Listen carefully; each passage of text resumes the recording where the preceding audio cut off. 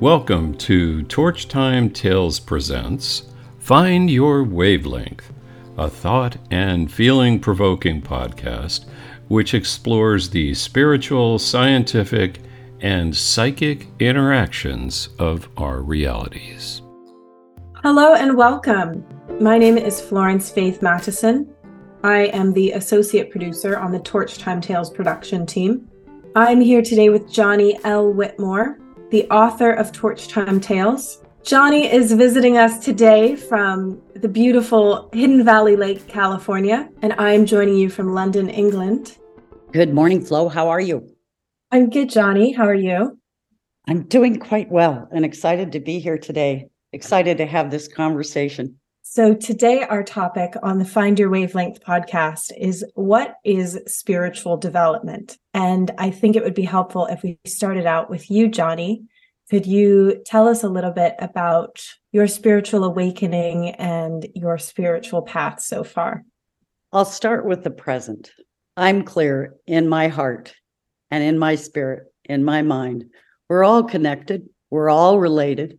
We appear to share access to an infinite mind. And did I mention the universe is actually interactive? That's what I can tell you now. That's a really interesting thought. Could you tell us a little bit more about what you mean by the universe is interactive? Well, many religions believe there is a divine visitation that each of us will experience in life. In fact, some believe we shall have multiple divine visitations in life. I'm blessed to say that that has been the case for me. And who are these visitations from? Are you talking about God, or are there some people in between us and God that can visit us in a divine way? I've had a variety of different interactions throughout my life. One of the youngest experiences I remember is going to the Oregon coast with my parents and asking for time alone to walk along the beach by myself. I was very young, and I recognized that represented a risk for them, but they agreed. And in that process of experiencing the beach alone, I was the recipient of a beautiful piece of music, a song that I'd never heard before, and I've never heard since. That's an example. And this song just came out of thin air for you? Yeah, and it was complete. Free what you want to be, you and me for eternity. We're free as far as life can see now. And I would try to sing it, but my voice is nowhere near as beautiful as yours, my dear friend. Thank you. That's a really beautiful story. Thank you for sharing that one with us. Yes, I'm happy to. I remember as a young child, my parents were expecting a host of relation to come and visit. And while they were waiting, they plunked me down in front of a television set to watch a show on Einstein. I was so impressed. Afterward, as my father came to get me to take me out to the patio, I asked him, "Is there a road map for the mind?" My father smiled and shook his head and said no, and then proceeded to share with the relation what I just asked. And of course, they all laughed. However, I was clear in that moment as a child, after seeing everything Einstein has done, that there had to be a roadmap for the mind. And my spotlight went on in that moment, and I continued to search. As a teenager, I got very interested in comparative religion, and there were symbols or concepts that I would see throughout different religions, and they would all mean the same thing. I knew that these religions were formed independently, yet they had some really big similarities. Things that were so similar that they weren't just, oh, this thing is like this thing. And some of these things would be concepts and some would be religious symbols. And so I said, whatever is the meaning behind this certain concept or this certain symbol, this must be a universal truth. Like how water or air or fire, those are all universal truths. We have them all over the world. these religious concepts, they must also be universal truths that are more like laws of nature than things invented by the human mind. That's a powerful series of statements, Flo. One of the things that I decided was important to do in the naming of Torch Time Tales was to reclaim the torch, for example, as an ancient symbol of enlightenment. But similarly, you speak to our universal mind in a perfect state. C.G. Jung talked about the collective unconscious. He was able to show that the mind has the capacity to connect with knowledge and understanding and memories that weren't ours from our lifetime. When I was growing up, we called this whole realm ESP, extrasensory perception. Nowadays, thanks to the work of Dr. Rupert Sheldrake and other scientists, we might also refer to this as morphic resonance, the ability of sentient creatures to learn from one another across space and time. I've also heard of this as the collective unconscious, or more colloquially just referred to as the universe. I think that's how my generation is referring to it, just as the universe. I understand that, and I can relate to that. Unfortunately, even the word God has become so laden with one's own particular perspective. And ultimately, this is about perspective. I'd like to go back just a minute to the childhood piece. On the same day, I watched the Einstein program and heard my father tell me there was no roadmap for the mind. I listened to my grandfather tell me he could not remember anything from his childhood. That struck me deeply. And I thought for myself, I do not want to forget the preciousness of childhood. I made a vow to myself on that day that I would try to remember as much as I possibly could. In those months to come, I began to explore with my mother, do you believe in God? Yes, I do so absolutely. Can God communicate with us? And can we communicate with God?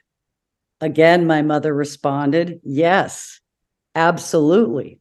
However, if you tell anyone about it, they will tell you you're crazy. That had a huge impact on me. And I have to say, it influenced me throughout my life. I think that is how people thought for hundreds of years.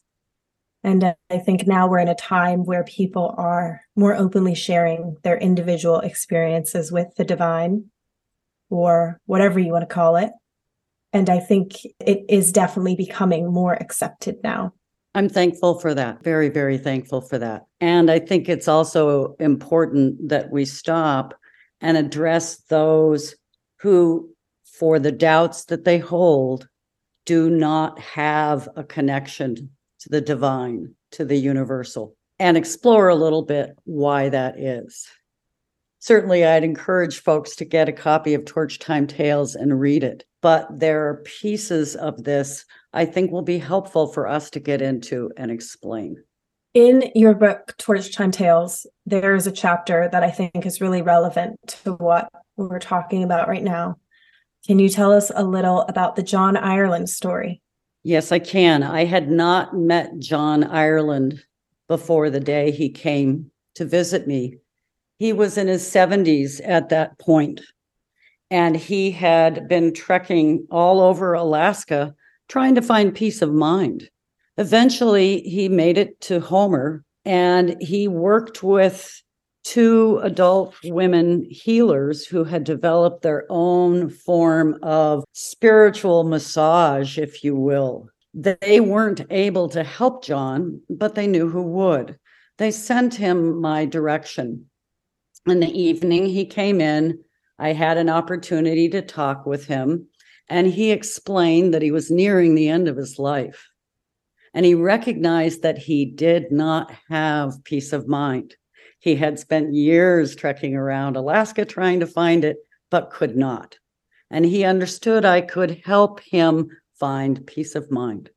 So I started by asking him if he was familiar with meditation, and he suggested he was not. So I got some paper and a pen, and I began to draw a diagram of the human body.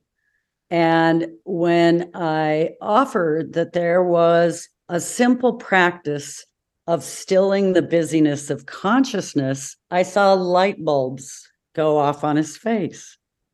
And he says, that virtually right there tells me everything I need to know. I waited. His response was, as a child, he had been taught that if he ever stilled his mind, he would make room for the devil to come in. So he had spent his entire lifetime in consciousness trying to make sure that never happened. And something so simple as meditation is a huge part of other religions, such as Hinduism or Islam. It is understood as a way to convene with God. But you're saying that in his upbringing in Christianity, it was seen as a sin to still the mind enough for this natural communication to happen. That's right. And one of the things we're going to do in this podcast is to begin to examine the similarities across many religions and also where they have diverged over time.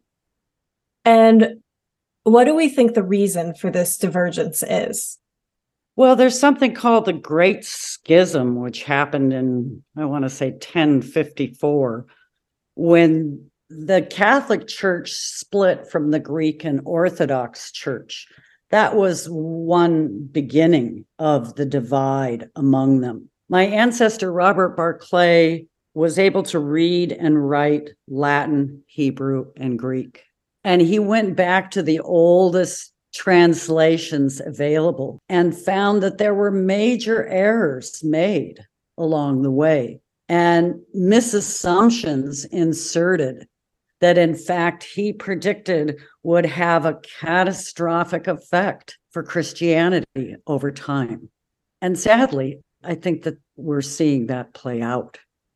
To come back to my own story with my mother and her caution to me, I ended up making a conscious choice until well into my early 20s before I ever began sharing any of the spiritual experiences I'd had, because I was concerned that someone would label me crazy. I recognize now, decades later, that some would see that as a very selfish act on my part.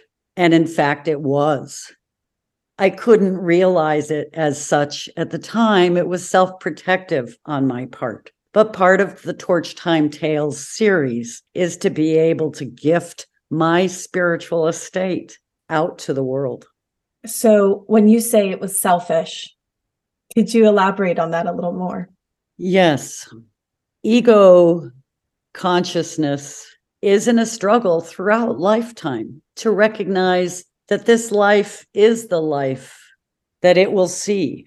And in fact, its role is minor in the scope of our infinite divine paths. So it was selfish because it was ego-based. I was concerned with my own reputation rather than the greater good of humanity, which could benefit from understanding it is, yes, possible to have divine spiritual experiences within an individual life. And the more that we share those experiences with the others, the greater they will be benefited from hearing them. That's correct. Some suggest even out to the 50th person who hears news of the original sharing will have benefit. That makes a lot of sense to me. I can tell you that to counter that in my lifetime, I proceeded with as much integrity as possible. And I'd like to think my resume in life supports that concept. I took a vow at a very young age to help as many people as I possibly could. I think now's a good time for us to go back to the symbolism of the torch. Can you explain the symbolism of the torch to us? The torch is an ancient symbol of enlightenment. Interestingly, in reading the Threefold Lotus Sutra, one of the things I discovered, Buddha acknowledged that in the eons to come, he would be called by many names as he had been in the past. One of them was Buddha burning light. So the way I understand it, when we say passing the torch, it reminds me of running a race and passing the baton.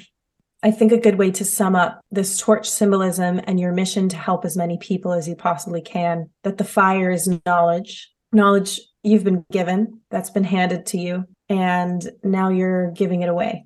I faced a lot of trauma and hardship. We now know that that is associated with those who see our extrasensory doors open sooner rather than later, because the universe and our natural beings are trying to help us to be prepared for what will come at us. So for the example of children of alcoholics, 50% will follow the well-worn path of their drinking family. The other 50% will not. Many children of two alcoholics tend to have those psychic doors opened sooner rather than later. This has been true for me in my experience as a child of two alcoholics and an ancestral tree that has quite a number of them as well, yes. The fourfold noble truths, I think, might be helpful here. All existence entails suffering. Suffering is caused by ignorance, which gives rise to craving and illusion. There is an end to suffering. The end of suffering is called nirvana. And nirvana is achieved by the Eightfold Path. So this idea of the Eightfold Path, what is that? The Eightfold Path encompasses right views, right thinking, right speech, right action, right living, right endeavor, right meditation, and right memory. And with those, one finds one's way. One finds one's way where? To enlightenment. So this idea of enlightenment, we hear it all the time. It is equated to nirvana. And I know that in religions such as Hinduism, it's a lot more accepted for the common man to reach enlightenment. But in a religion like Christianity, we often only think of Jesus as being enlightened. So I think a lot of times in Christianity, people don't ever believe that they can be like Jesus or do the things he did or get to the mind state that he was on. So my question is, this idea of enlightenment, who is it for? Is it only for Jesus and Buddhas? Is it accessible to the common person? Do you have to have a bunch of money to reach enlightenment? Do you have to have power to reach enlightenment? Who is this available for? I was surprised to find in my deeper dive through Barclay back into Christianity, from whence I too came, that enlightenment is mentioned throughout the Bible and the biblical teachings. And yet there is this belief that it's not accessible to an individual. Buddha and Barclay were both clear. Buddha said, eventually everyone goes into enlightenment. All of the women and even the worst of the men eventually go. He also was quite clear, as was Barclay, that we each have the capacity to find our spiritual way on our own. However, Buddha cautioned that we might end up walking very steep paths when great vehicles exist to help us. So these great vehicles sound to me like they could be entire religions. You can join a religion and it could help you get to this state of enlightenment, or even just a text from a religion, such as the Bhagavad Gita or the Bible or the Threefold Lotus Sutra. I think a lot of people nowadays are picking and choosing what fits them from different religions instead of adopting entire religions. I really want to say it's important to acknowledge, recognize, and respect every religion on the planet as a path to God. An incredible woman once told me that a circle has 360 different degrees on it. They're all connected in the center. So with this podcast, it's important to recognize this as a contribution to our larger understanding, rather than something that is meant to harm or cause irreparable repair among our relations. I similarly feel it's important for each house of worship in the world to recognize that we are all connected. When we stay in our individual perspectives, our language and the semantics of that language, our customs, and our outward-facing traditions appear to divide us. A powerful image comes to my mind of a religious ceremony. They have certain customs they're performing. Maybe they're doing a dance in a certain way, and an outsider is looking in saying, oh, they're not doing it right. They're savage. We don't understand this. When in fact, they might practice that very same way of connecting to the divine in their own religion, just looks totally different, but really is the same thing. This is the image I have in my mind. That's a really powerful analogy. One of the thoughts that came to mind for me, to pick back up on an earlier thread of yours around evil, when an animal has contracted rabies and they begin acting violently and aggressively toward other creatures, we understand that rabies is a disease, and we don't label them as evil. But somewhere in the process of humanity, that rational thought process has broken down. To look to another human being acting out and to label it as evil, in some respects, lacks the compassion to recognize there's something seriously wrong for that individual.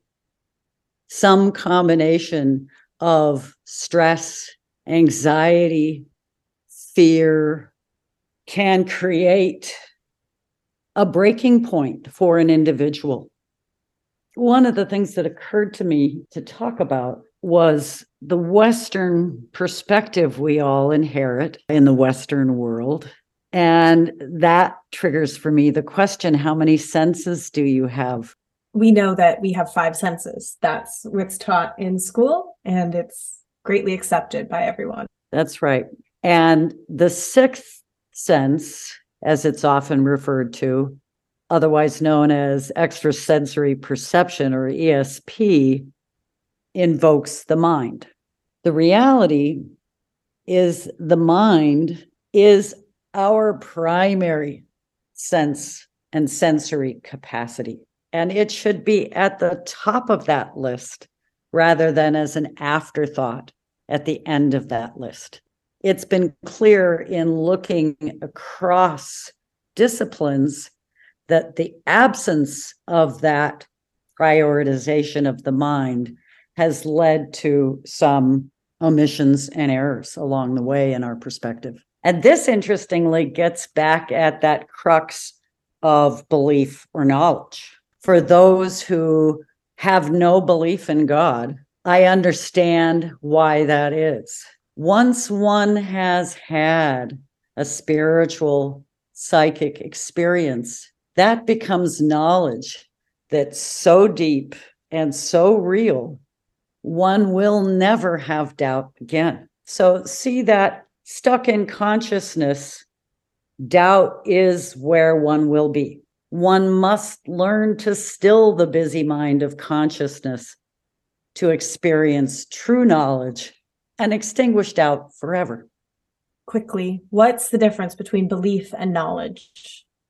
Belief is a deeply held view that something is believed to be true, but without knowledge, without proof, without evidence that it is in fact real. So someone living in a state of doubt is highly unlikely to be able to leave it, short of stilling consciousness. So something can be believed by hundreds of people, but not necessarily be true. But true knowledge is something that is more of a universal truth. So let's come back to the question that was raised earlier around spiritual development. It was explained to me that as I began my path, I would see road signs that would be the same each time I sat to meditate. And as I got farther in my meditation practice, I would see new road signs. Patterns of spiritual and psychic phenomenon will be one of the topics for future podcasts to examine. For me, I can see a path of spiritual development in my life. And to your point, Flo, from earlier, very important from the perspective of reaffirming for our minds and our spirits and the universe, when we have these experiences, to share them. It will benefit those who hear of the experience and will remind their minds similarly that we are capable of a divine connection. I think when we share our spiritual experiences to other people, it really does let people know that these spiritual experiences are also true for them. I cannot tell you how many times I have told a friend of a spiritual experience that a friend has had, and they sort of just go on in a chain. That's right. And that gets very, very exciting for everybody. It does. Yeah. I think that that's a wonderful place for us to leave it today. Well, Joni, it was great chatting with you today. And thank you to everyone listening. I hope that you learned something new, or maybe rediscovered something old that you already knew and forgot. We will be back soon with another episode. If you have any questions for us, please go to our website, torchtimetales.org, and scroll down to our contact form and leave us your thoughts. You've been listening to Torch Time Tales Presents Find Your Wavelength. If you're interested in finding out more about Torch Time Tales' multimedia efforts, which include a book, an audiobook, a series of videos, and interactive social media platforms, please visit torchtimetales.org.